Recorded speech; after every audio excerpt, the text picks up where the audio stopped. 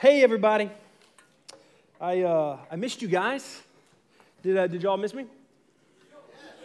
All right, so I have a lot of insecurities, and so when I say a real pandering question like that, I need you guys to just pat me on the back, and yeah, we missed you. We're going to talk about love. For the next 5 weeks, we're going to talk about love. I am convinced that there is not a more overused word. It has become cliche. It's a word that's lost all meaning. It's a word that's been hijacked and lost meaning and replaced with a false definition. We have created a counterfeit love in our culture, and now our culture can't tell the difference between what real love designed by our designer is and what counterfeit love that we've created is. And that's a problem, and that's a big problem. First time I told my wife that I loved her, we were dating. We had been dating for like 6 months, 7 months, somewhere in there. And it was at her parents' house, and I had thought about it a lot and prayed about it a lot, and I was like, man, I'd never used the L word before, and so I was like, man, this is the girl, man. Like, I was convinced. I was like, I love this girl. Like, we're either going to get married or she's going to put a restraining order against me. Like, those are the two. That is the options. Like, there's not an in-between area here. And I remember I told her, I said, hey, babe, also Danielle is her name. I said, hey, I love you. I love you. And her response was, thanks. Let's let that moment soak in there for you guys. It's funny, right? But I was sitting there on her mom's living room floor. That's the response. That was okay. Actually, another story, doesn't really have anything to do with my sermon.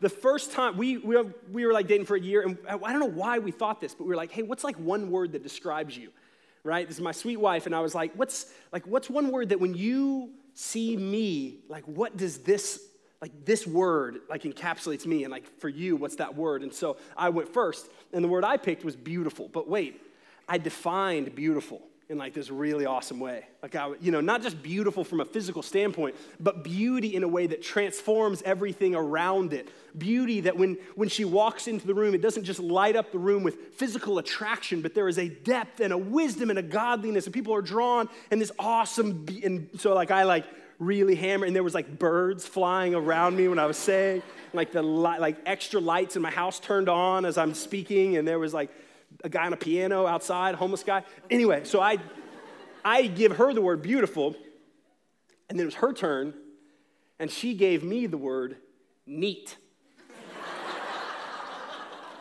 This is a true story. She gave me the word neat, and the homeless guy on the piano just and left. Neat. Like, this is neat. Like, it slides up and down. Look how neat this is. And yet, she still married me. And so she has been married to this neat guy for a long time. Man, there's all these different, all different kinds of love, right? We use that word. We throw out that word. We say that word all the time. We could say it in referring to like a romantic relationship. We could say it, I tell you guys I love you all the time. I genuinely mean that, a certain definition of what that love looks like. We say we love tacos. We say we love God. We say God loves us. The word love, we throw around a lot. And in different contexts, it's going to mean different things, and that's okay. It doesn't mean we can never say we can't say we love tacos because that's the same word. But the word we have in English, it doesn't do it justice. And because when we talk about romantic love, when we talk about more specifically the love that our God has for us, we wrestle to figure out what that word really means and the implications of it. Look, if you're in this room and you believe that God is behind this, God is behind creation, God is the designer and has designed within us this intrinsic capacity to love other people, that it's a part of our design, and then also simultaneously designed in us this hole, right, that only love can fill and fit, and we're constantly trying to find the puzzle piece to fill that. If we believe that this God has created love and designed love and given us love, then that makes it so important for us to really search out the God who has defined it and look at his word and say, where are we going to find what the depth and the root and the weight and the power of the love of God and the love that we are called to give to other people. So there's a lot of questions that I want us to answer through Scripture. They're not all going to be answered tonight. In fact, I would say few of them are going to be answered tonight. Tonight's going to be kind of a tease. There's a good chance that you're going to leave here with more questions than you came in with. And I'll explain why here in a second. But some of the questions that we wrestle with that I believe we find answers to in Scripture are real practical. Like, how do I identify if I love someone? Right? Like, I'm dating somebody. Like, when is that time? How do I know if I love them? Is this the right person to love? How do I love an enemy? Right? Or how do I even love somebody that annoys me? How do I receive love from someone else? What is love? How does it work? Where do we find it? What does the love of God mean? What does it look like? What does it do? My genuine prayer for this ministry, for specifically the next 5 weeks that we're going to be in this series on the shape of love, is that we would dig into what real biblical love is in a way that really does change us. And I said it earlier, I don't have the power. I'm not a good enough communicator. I'm not savvy enough. I don't have enough funny, pithy stories about my wife to make that happen. But our prayer and our begging is before the Lord to say, God, would I understand your love more? Would I study it? Not just on Wednesday night. Would I study? Would I dig into? Would I lean into what love is? Biblical, deep, changing love is in a way that changes and challenges us. So this series has actually been a blast to prep for. It has been so much fun all Christmas break, really digging into, reading all kinds of books and word studies on what real love looks like. I have studied it a lot. I have been married to a woman who I love and adore for almost 10 years in April. I have 2 boys, a 3-year-old and a almost 6-month-old. Some of you guys might have run into them. They were out here earlier tonight. I love them. I'm standing in front of a room of people that I love, and I would give my life serving. And yet, as I dig into this over the last month, what does real love look like? I have such a long way to go. I have so far to go to really wrap my arms around this concept that God has offered and allowed and made available for me to understand his depths more and more and more. But for me, standing up here, I have learned as I've studied more and more that, God, I have so much more I need to grow, so much more heart change, so much more understanding of love. That's not just head knowledge, but understanding that changes us. And so that's where we're at. There is infinite room for grace. There's infinite room for growth in this area. So we're going to wrestle with it for 5 weeks. We're going to wrestle with it. We're going to take hold of it in a way that changes it, and that is my prayer and hope for us together as a ministry. A couple of clarifying notes that I need to get out of the way at the beginning of this 5-week series. One, this is hard to preach, and here's what I mean by that. This idea of love and preaching and unpacking for us biblically what love looks like, the reality is this book, the Bible, I mean, this is a book about the glory of God, which is intertwined with his love. It is really, really intense and really, really deep. And so even this 5-week series, it really feels like it's just one long, 4-hour sermon. And I really kind of thought, I was talking to Josh, I was like, hey Josh, what if instead of doing a 5-week series, I just get up on the first night and I preach a 4-hour sermon and we just get it all out of the way? He talked me out of it. So you can thank Josh afterwards for that. There's 9 people in the room that have that kind of attention span, and I'm not one of them. So we're breaking this thing up into 5 weeks. And so what's going to happen because of that, as a clarifying note, is that this sermon is going to end, and you're going to think, great. But what does that really look like? And so tonight we're going to unpack a real broad picture of what the shape of love looks like, and then the next 3 weeks we're going to really dig in to a few real specific aspects that are going to impact and affect us. So my second observation, just note, have cards on the table. I believe that looking at the truth of Scripture is where and only where we're going to actually be able to find what a true shape of love is. So my cards on the table, I believe this is our authority. This is our authority for truth and how we define the shape of love that we want to dig into. And so this is where we're going. This is where we're going to try to pull truth out of to make this more clear to us. I did a word study, and this is nerdy, but I thought it was cool. 281 Bible verses with love in them. And in the Old Testament, so the Old Testament, put on my nerd glasses for a second, the Old Testament was written in Hebrew, right? So we have English. It was originally written in Hebrew. And so for us, when we see the word love in the first half of the Bible, right, the Old Testament part of the Bible, when we see that word love in English, it could have been one of 5 or 6 or 7 different Hebrew words. And we just take the word love and throw it on there. But the reality is the depth of that meaning meant something very different. And there were all these different components and angles to it. There's the word raya in Hebrew, which sometimes the word raya, we don't know where it is because it just says love in our English Bible. But when we look a little deeper, raya was this friendship, companionship love. We have this idea of dode. The word dode shows up 9 times in the Old Testament, and that's essentially love making. Right? It's 6 of those 9 times are all in the Song of Solomon, which is like a let's get it on letter in the Old Testament. Which is a great letter. You guys should read that at some point. Right? We've got kashak as a word 4 times, which really is this idea of joining together. But the main majority of Old Testament, the time that the word love pops up, and it happens more than any other word, is this word ahava. And it's this really deep picture of love. It's not just a joining together. It's not just the physical act of love. It's this deep companionship that's unchanging and committed. In the New Testament, there are 4. The New Testament was written in Greek originally. So when the first guys sat down and got inspired by the Holy Spirit to start writing the Bible, and the Holy Spirit spoke through them and used and created what is an inerrant book for us of God's word, they were writing in Greek. And there were 4 Greek words. One of them is eros, which doesn't actually show up in the New Testament. It means like erotic. But the other 3 words are all in here. The other 3 words are in here. Agape is the main word that we see time and time again. The other ones are storge and philo. Philo is like a friendship kind of companionship, but agape, which shows up more than any other word in the New Testament. And it shows up very little outside of the Bible in secular writings. But this word agape in Greek, it was deep. We just throw the word love on there, so it's like, oh, I love tacos, and oh, I love God. But when we see the word agape in the New Testament, it was this beautiful thing that required a call and a change and required an action, which we're going to talk about tonight. So, cards on the table, this is where we're getting our shape for love.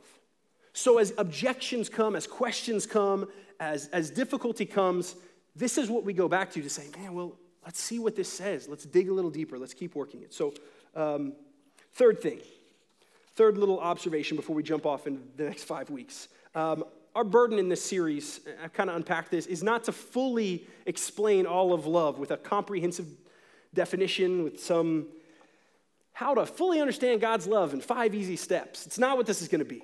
That's not what this is going to be. That's not, I don't think, obedient to the Word of God. That's certainly not what God has called me to do in this time over the next several weeks. It's to shine some light on what I think is misunderstood corners that make out the shape of love. And so let me explain what I mean by that. Maybe you've heard the parable of the blind guys who run across, like these wise men, but they're blind, and they run across an elephant. And they get up the elephant, and one guy goes up to the side of the elephant, and he feels the side of the elephant. It's a solid beast of an animal. And he's blind, right? And he says, man, this is a wall. This is a really tough, sturdy wall. And the other blind wise man goes up, and he gets a hold of the tail, and he's feeling the tail. And he's like, no, this is a rope, right? It's this kind of wiry rope. And another guy gets the leg, and it's like, no, this is a tree. And so all these blind men are all feeling this elephant in different components, in different sizes, and they're all coming up with the wrong thing. So our hope for this series is that we would start to unpack and reveal the shape of love in specifically some areas that I think we get wrong all the time. I think there are some aspects to what God has created and defined and given us as love that we take and we just forget an entire corner of what that word means, the depth of that word, the power of love in our life. And we settle for something less, and all of a sudden we have this thing that we've created as love in our life, and we have some sort of working definition that's playing out in our life, but it might not be the proper shape of how God's designed it. And that's huge. And there is a lot at stake for that. That is the burden of what we're doing. And there's going to be questions that you guys come across throughout this series. And so what we're going to do is tonight's going to be a general flyby. You're very possibly, like I said, going to leave with more questions. Our hope is that this is a journey. Our hope is that, man, if you go out of town in the next few weeks, then I'll send you my sermon notes or you podcast us because I would love to continue to walk with us. But then for 3 weeks, we're going to zoom in. And then on the fifth week, the last week, we're going to get up here and we're going to answer any questions you guys have, whether they're real practical, whether they're things that came up any time in the 4 weeks of specifically unpacking the Bible on love. And so we want you guys to text in questions all night tonight, the next few nights. If I say something that offends you, if I say something you totally disagree with, that's what we want this community to be. This is an okay place for that to happen. I think so often the church or ministries create this facade that here's what we believe, and if you don't believe it, sorry, you're out. And we don't ask good questions. We don't wrestle together as brothers and decide, man, I believe this. We're fighting for truth. And so wrestle with us. And so text us. On all of the slides tonight, we're going to have in the bottom left corner the phone number. Text us questions that come up. And who knows, I might answer a question you have tonight in next week's sermon. But dialogue with us, and let's do this together. There's a lot at stake. There is a lot at stake. Mark 12. We'll throw it up on the screen if that's easiest for you guys. Mark 12, verse 28 through 31 says this. And one of the scribes came and heard them disputing with one another, and seeing that he answered them well, he asked, which commandment is the most important of all? So he's asking Jesus, what's the most important commandment? Jesus answered, the most important is, hear, O Israel, the Lord your God, the Lord is one, and you shall love the Lord your God with all your heart, with all your soul, with all your mind, and with all your strength. And the second is this, you shall love your neighbor as yourself. There is no other command greater than these. Everything in Scripture, all of God's commands in Scripture, Jesus stands here in Mark 12 and points to, all of them point to this idea. You love God and you love others. Everything in Scripture, all of our commands, all the obedience points to that. To miss what love is huge. To miss what love is to not be able to obey all of God's commands and all that Scripture points to. Love God, love others. 1 John 4:8, we'll throw it up on the screen. Anyone who does not love does not know God because God is love. Anyone who does not love does not know God because God is love. So to understand and know and to do this act of love is to know God. So there's a lot at stake. 1 Corinthians 13, 1 through 3. Let me give you one more if you're not convinced yet.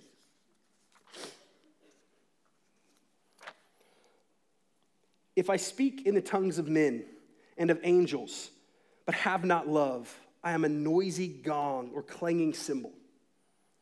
And if I have prophetic powers and understand all mysteries and all knowledge, and if I have faith so as to remove mountains, but have not love, I am nothing. If I give away all I have, and if I deliver up my body to be burned, but have not love, I gain nothing. So much is at stake in understanding and coming to a true, changing relationship with the God who loves us and understanding what that is, what that looks like, and how to love others and how to reciprocate to our God and to others. Functionally, to not have love is missing out. It's missing out in our relationship with the God of the universe. It's missing out in our relationships that we're called to have with people in this life. That's why we're spending 5 weeks on love. So let's go. First aspect. The first and really kind of only aspect I'm going to tease out tonight is this aspect that kind of pushes against the idea of emotion. Here's, I think, the mistake we make in our culture. And I make it in my life, too, all the time. We see love as this powerful, almost magical, right? Almost magical emotion, kind of this mystical feeling that we stumble upon or we fall in and out of. And that's kind of how love begins to be defined for us. It's this really mystical, powerful, emotional thing that drives us. And so we see that play out in romantic relationships. We see that play out spiritually also. And how that looks romantically, I think that's probably more obvious. How that looks romantically whenever we have as our foundation, as our driving captain of the ship, this emotional pool and and heart stirring that happens with love. And when we have that as the foundation, what happens is we bounce from relationship to relationship looking for this emotional high that will last. I've got buddies who I love to death, man, and they are, in a romantic sense, they are searching for that one, right? They're searching for that one girl, and one of the things that's happened is their foundation of love, which we're gonna unpack it correctly here in a second, but their foundation of love is emotion. And so if that's the driving captain of their ship, then my good friend, he'll meet a girl and man, she's so emotional. This is love. I have defined this is love. This is my shape of love, and I'm pursuing this girl, and this is it, and there's a buzz, and there's emotion, and there's feeling, and all of those things are God-wired, I believe, and important, and there's chemistry involved, and that's a good thing, but when it becomes the foundational thing, then as you hit speed bumps, as you start celebrating the second year anniversary of dating, or worse yet, you get into a marriage, and then all of a sudden one day in the marriage, there's not that same necessary chemistry, but there is chemistry with this girl I work with all of a sudden. And hey, this is different, and this is mysterious, and man, there's something about this. And all of a sudden, our foundation is so shaky because it's driven on emotion. Dangerous. How it looks when it's relationships with our friends, right? Not a romantic relationship, but with friends. As soon as they become inconvenient to love, we stop being friends with them. As soon as the relationship becomes more work than it is benefit, then we find different friends. We bounce out of that. How it looks even when we apply it spiritually, man, is we bounce from place to place looking for God. And if our foundational definition of the shape of love is this mystical feeling, then we show up at a worship service like this, and maybe while the music's going, we think, man, I feel this love. Man, this is God. I feel God's love here because God's love is a feeling-driven, foundational thing. I got a story. There's a worship leader I used to travel and do some work with, and he was a funny guy, and he would have people come up to him afterwards and be like, oh, man, dude, when you played that one song, man, right when you got into the bridge, I felt the Spirit of God come down, man. You hit that bridge, and I felt the Spirit of God. And this guy straight up to kids' faces would be like, nope, that was the bass drum. No, I mean that bridge, I felt the Spirit. He's like, no, the bridge where it goes right? Yeah, no, that's the bass drum. You felt the bass drum, and you misinterpreted the bass drum as the Spirit of God. Right? I do that, right? Music is a powerful, powerful tool, and music is designed to stir our emotions, and that is a healthy thing, and it shouldn't be run from. But when it becomes the driving thing, we bounce. We bounce from church to church, podcast to podcast, worship album to worship album. We become infatuated with, we've got to feel God. And if we're not feeling God, he must not be here. And that's a dangerous place to be spiritually. It's a dangerous trap to fall into when we have started to create the shape of love with emotion at the foundation of it. One of the most famous passages of love in Scripture, you hear it just about every wedding you're at, is 1 Corinthians 13, 4 through 7. I'm going to read it for you here. Love is patient and kind. Love does not envy or boast. It is not arrogant or rude. It does not insist on its own way. It's not irritable or resentful. It does not rejoice at wrongdoings, but rejoices with the truth. Love bears all things, believes all things, hopes all things, endures all things. Let me make an observation. What we just read, what's up there on the screen? 1 Corinthians 13. That didn't just describe emotion. What the Apostle Paul, when he wrote 1 Corinthians, describing is not emotion, right? He's describing a tangible, almost personified picture of love that has effects and attitudes and actions. And it is more than emotion. There is action. It's personified. So what is it? Love is action. Part of the foundational shape of love should have with it this idea that there is action that is attached to that love. Not just simply emotion at the foundation, but action. And if it's real, biblical, then there should be effects of that love that validate it. So real agape love will require action. Look at John 21, 15 through 17. Jesus has been crucified. He rose again. He goes and hangs out with his buddies on the beach, all of his disciples. And while they're on the beach, he's talking to Peter. And Peter had denied Jesus 3 times. When Jesus gets arrested, all these people are coming up to Peter and they're like, hey man, aren't you that guy that like hangs out with Jesus? And Peter's like, nope, not me. Somebody else is like, hey, you're the guy, you're the disciple. Nope, not me. He denies him 3 times before he's crucified. So Jesus returns to him and restores Peter in this story. But look what happens. In verse 15, it says, when they had finished breakfast, Jesus said to Simon Peter, Simon, son of John, do you love me more than these? And he said to him, yes, Lord, you know that I love you. He said to him, feed my lambs. And then he said to him a second time, Simon, son of John, do you love me? And he said to him, yes, Lord, you know that I love you. And he said to him, tend my sheep. He said to him the third time, Simon, son of John, do you love me? And Peter was grieved because he said to him the third time, do you love me? And he said to him, Lord, you know everything. You know that I love you. Jesus said to him, feed my sheep. I'm going to put on my nerd glasses again one more time. Let me show you something of the word love that we see here. The word that Jesus says for love and the word that Simon Peter responds with love. Let's put the first time he asks him. This is what he says. Simon, son of John, do you, and the word there in the original text, when the original author wrote this, we lose it in our English translation. He says, do you agape me? And what he means when he says that is, are you willing to die for me?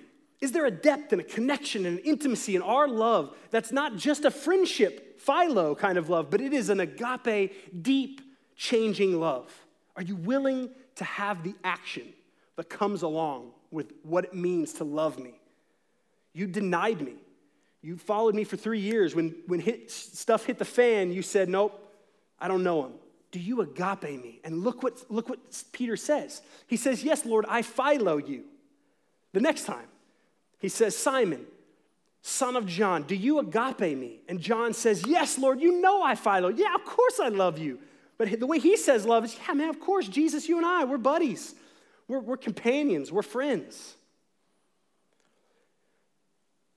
Jesus is calling us with a kind of love and a depth of love that's going to produce action in our life.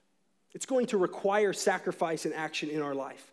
And to not have that is to miss out on what God's love really looks like. I don't think what I'm telling you is necessarily blowing your mind right now, right? I think a lot of us have heard the idea that love is a verb, right? There's a great song about that. We'll get Casey to rap that one day. Look, and if you're sitting here unmoved, and if we hear that and we think, okay, right, there's like love's a verb, there should be action attached to that, I get that. Man, let's just be careful.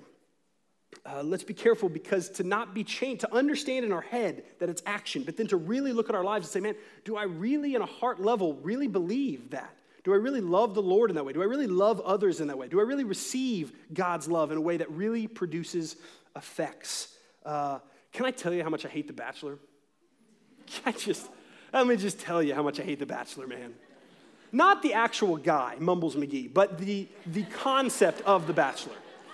And we all feel like Luke should have been the guy, and then they get Mumbles, and everybody's pissed. So the lie, right, the cultural lie in The Bachelor and The Bachelorette and everything else, right, that's just easy to pick on. The cultural lie is that there's this mystical, emotional one. And we've got to find the one. And where's the one? And there's like 90 girls, right? And we got to pick and we got to have the right date and figure out the right, and if the right emotional sparks happen, and not the compatibility is an issue, but man, how do we find that one where I am emotionally stirred so that we can really find love? It's a lie that we're perpetuating and celebrating and watching this train wreck of people who are looking for love in a way that is only going to lead them to not real love, to a intrinsically shallow view of love. And we wonder why, like, those couples don't last, man. What? I don't understand that. It's built on that. And most of Hollywood's romantic films are that. And they're easy to pick on. But in our life, throughout our life, we settle for this kind of romantic love that's really, really anticlimactic and doesn't actually require real action. Here's an example. I think I got time for it. So let's say I tell you, hey guys, I'm gonna bake you a cake. Cake, who loves cake, right? Everybody loves cake, right? Unless you're like on a sugar diet and that kind of thing. And yeah, so whatever, just pretend you like cake. got a big table here, and I got eggs and all these ingredients and all this fresh ingredients, and I like get exotic stuff you've never seen of, and I lay it out, and maybe even crack a few eggs, and it's cake. There it is, guys. And I don't actually mix them all together. I don't put them in the oven. We don't actually see it come to completion. There's no actual action. It's just these intentions of, well, I kind of like this, and we'll get some eggs, and here's some sugar. Whenever we settle for an emotional view of love, and we handpick a few characteristics of compatibility, and we call that love, we're settling for some unbaked, unfinished, anticlimactic picture of what God has called us to experience relationally, with him, romantically. That's what he's called us to experience, yet we settle for something so much less. So is there action in your love? We see in Scripture, by this you will know love. There will be results, there will be action. And to ask the question, well, how do I, from a romantic standpoint, find that one? How do I weigh what should be compatibility issues and what should just be, man, here it is, I'm going to love them, I'm going to bake the cake, and I'm in, and there's action and effects to it. How does all that work? What's the balance between those things? Great question. Different sermon, sorry. Here's what we need to see from tonight. Here's what we need to see from tonight. Romantic love should have effects to it, God-glorifying effects. Friendship and brotherly and sisterly love should have God-glorifying effects to it. The love of God to God should have effects in our life. And if it doesn't, if those results aren't there, then they're not validating what the true shape of love is. The results should appear, and that should really validate the idea of love. Maybe somebody in your life has said, I love you to you. Maybe you have said that to somebody else, or they've said that to you. That's really, really common, right? Maybe you were in middle school, maybe it was last month, maybe it was last night. But somebody has used that word, I love you. And they used that word in a context that you believed meant something. And then there wasn't actually action that backed that up. There wasn't effects and waves from that carried on. And so the idea of love was then defined for you with expectations that never actually came to fruition. And that kind of a love is at the best immature. At the worst, it's just a lie. At the worst, it's just a lie. And if you think, man, that's messed up, you're calling me a liar, right? 1 John 4, 20 through 21. If anyone says, I love God and hates his brother, he is a liar. For he who does not love his brother, whom he has seen, cannot love God, whom he has not seen. Our love is validated by our action. So maybe you've been in a friendship where you felt like, man, there was really love there, and then it dissipated in a way that wasn't God glorifying. Not just dissipated because you moved and life circumstances changed. Or maybe you thought you were in love. And I'm not invalidating the feeling of love. Maybe you really felt like, man, I'm in love with this person. I'm not invalidating that. I'm just saying it's not true. It's valid, it's just not true. And here's what I mean by that. Full, if we're looking for the deep agape kind of life-changing love, if we don't want to just throw around the I love tacos, I love this person, I love you guys, but we are looking for that deep love that changes us, whether relationally, whether with our God Almighty, then we have to look at the effects and the actions of it. Is there change? Is there consistency? Is there action to that love? And so often I think it's just a pattern of us maybe not being mature enough, right? Us not being mature enough to track with that. Or honestly, maybe it's not us being willing. Maybe it's we get down that road and we say, hey, I'm just not willing to continue this. In which case we have now redefined that word we used. We've now redefined it and given it, hey, I know I said love, but this is what my love actually looks like. And here's why that is so dangerous. Because it shapes incorrectly our love. It shapes incorrectly what love should look like. How do we get so skewed? Let me just briefly kind of start landing the plane on this. If you have if you've got a father in your life, and I got so many friends who have gone through this, and you have a father in your life, a father in your life was designed by God. Part of his design was to help create a healthy, correct, biblical shape of love. It's part of why God gave us dads. And you might have a father in your life that did not give you a proper, healthy, godly, correct shape of love. And I'm so sorry for that. I really am. And maybe you had a mother or a father, or maybe you had a boyfriend that used that word. And you went down roads and you thought that word meant something and it was shaping something, but then that dried up and that didn't produce what is God glorifying. It didn't have the effects, it didn't have the action that we're going to see in the next 3 weeks are intrinsic within the idea of love. Because maybe he just didn't know, or maybe she didn't know and she threw around that word and that shapes incorrectly what our view of love is. Maybe you've got a skewed shape of love when it comes to the pain in your life. The pain in your life and the perception you have of God's hand in that pain. And maybe you've been through some really hard things. I know I'm talking to a room full of people who have been through some really hard things. I know you guys have. And maybe you're in this room and you've been through hard things or you've seen really hard things. And when you see those things and then you hear about a God who's in control, and you think, how can this God who is in control let this happen in my life, in this world, to these people, to me? This God loves me? This God so loves the world?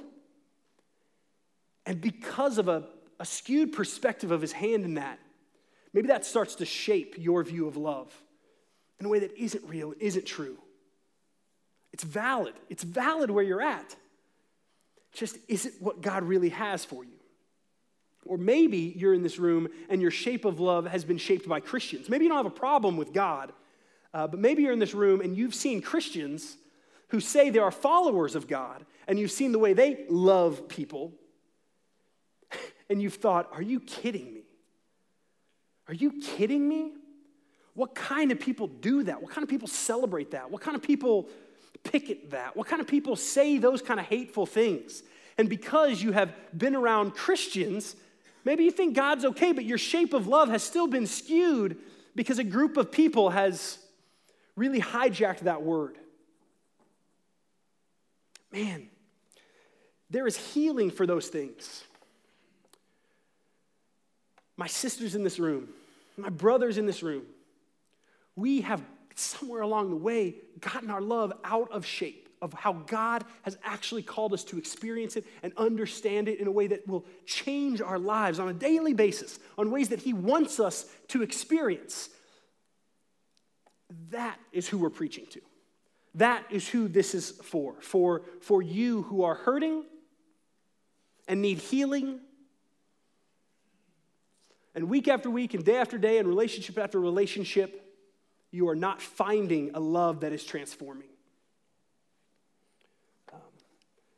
That's where we're going.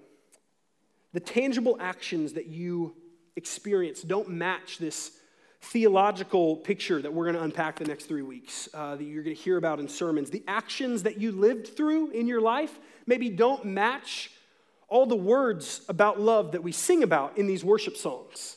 And so maybe you try to sing along and maybe mentally, cerebrally, you're okay, so this is what love is supposed to be, but there's a major disconnect because of what you have experienced and what has gotten a head start in shaping you before now. Or maybe you love singing the songs. Maybe the worship is your favorite part because the music that goes along with it really stirs that emotion. And so your emotion gets stirred, and then all of a sudden you feel better about it, and then you can talk about love with this medication of music. But when the music dies and the music fades, and you go back home to loneliness or depression or hurt and misshapen abuses of love, and that music isn't there and that emotion isn't there, you all of a sudden lose that medication for how we're supposed to really experience it. Man, our souls need to understand the love of God. We need to stare at 1 Corinthians 13. We need to stare at 1 John. We need to stare at Romans 8. The next 3 weeks, we want to stare at a God who loves you and is speaking into that love. And it should have action attached to it. It should produce change in your life. And if it only produces happy sentiment, well, then you're missing it. Then you're not digging deep enough. So how do you know if you're walking in that kind of a love? Certainly that's my prayer, is it affecting you? Is it bringing change? Is it shaping you? Is it setting you free? Are you still stuck in sin that you hate, that you can't shake?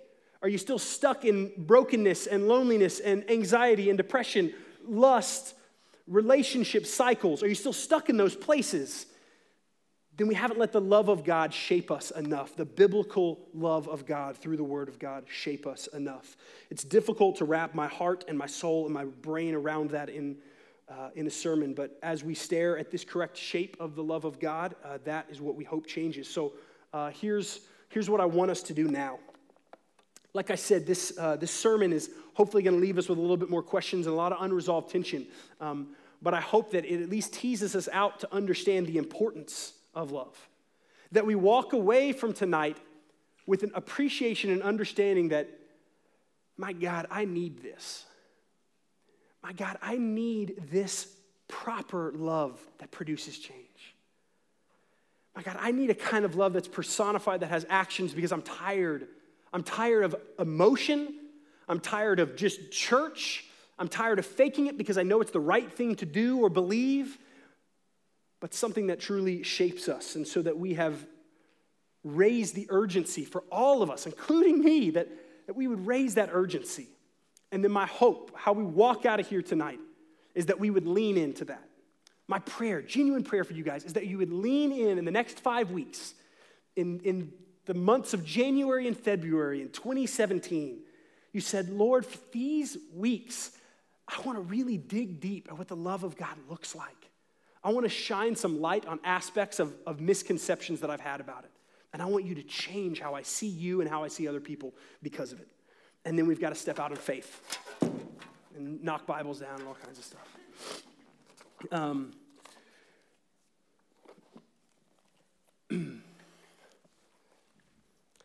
We've got to step out in faith. To just say we love him more, to just try to fight for more understanding of what love is, isn't going to produce change. What we're called to do, and even as the band comes up here in a second and we continue to worship, is we're called to say, Lord, would you give me the faith to believe you? Would you give me the faith that produces healing for the wounds that I have, or the wounds that I didn't know I have, or the ways that it's been misinterpreted, or the ways that I have misinterpreted it for other people, and I've hurt other people? Would you reveal the forgiveness you have for me in making those mistakes? But as we go back into worship, our next steps are to lean into the love of God in a way that challenges and changes us, in a way that brings healing, and then believe his word for what it says. Believe 1 Corinthians for what it says. Believe the word of God as he speaks throughout time and says, I love you. I love you. And that you know you have a God who tonight, it's no accident that you're here, has called you into something deeper, a better picture of his love. Let me pray over you. Father, we love you. We use that word, but we need your understanding of what that means more and more, Lord. We need your spirit to shape that love in us. God, I am so excited about what you're going to do in the lives of, I'm so excited about what you're going to do in my life, Father. But Lord, would you continue what you started in us?